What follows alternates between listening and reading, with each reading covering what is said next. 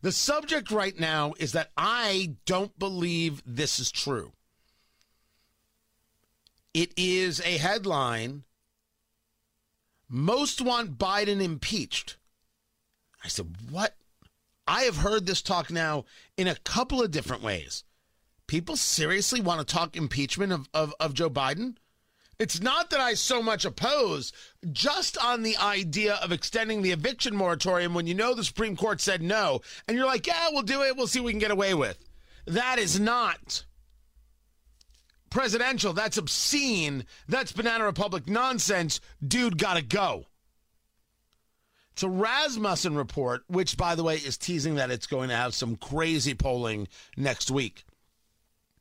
Voters by a 52 to 42% margin support impeachment.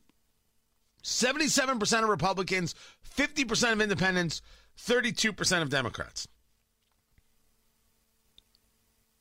I said, is this legit? I mean, really and truly? Does America have the stomach? I mean, really have the stomach for impeachment? Maybe they do. But there was a related question about Republicans and a total disbelief that they'll do it. Rasmussen found that 47% believe it is likely that Republicans in the House will vote to impeach versus 43% that don't. A third of Republicans said it was unlikely that the GOP would vote to impeach.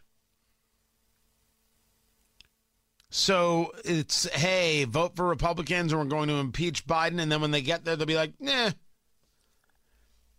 Look, I do not like the idea of impeachment as a tool of retribution. I'm not interested in that. I don't think that brings us a valuable society. But there is something to be said about retribution and what some people feel about it and the way Americans feel about it. And certainly, I can argue the eviction moratorium conversation. I can argue the unconstitutional nature of even pushing for these student loan bailouts. I can discuss the damage done to America and the failure of the office by allowing 13 Marines to be murdered during a nonsense pullout of Afghanistan that could have been done properly. Simply, I'm not interested in seeing it. It's a personal thing. I would rather see victory. I would rather see policy. I would rather see people standing up when this party, this progressive party, is screaming bigotry. When they talk about policy, that's a conversation about policy. When they scream you're a fascist, you have to stand up to that and also focus on where the American people are at. I keep trying to have this conversation. You do have to push back, but you also have to say there are policies that will make our lives better, and this is what the Democrats are doing, screaming about fascists, calling you names. We're focused on inflation. Here, here, here, vote for us. And keep doing that. Pushback, though, is necessary. I've never said no. I just think that the win comes from focus. Now, some people argue if you do not make these progressives feel pain for all that they do, because they don't care about the American people, they care about pain, how else will they learn? There is something to that. There really and truly is something to that.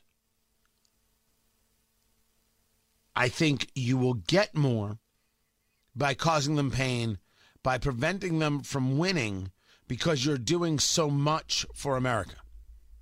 Now, maybe you could argue that's naive. So maybe it's not an all or nothing proposition. You fight, you push back while sharing a better vision. You do both things at the same time, which is what we've been discussing. I really don't know if the country has the stomach for another impeachment hearing. 3 impeachments in 6 years, 7 years?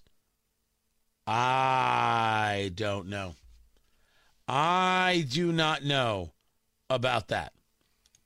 Me, I don't want it. That doesn't mean it won't come.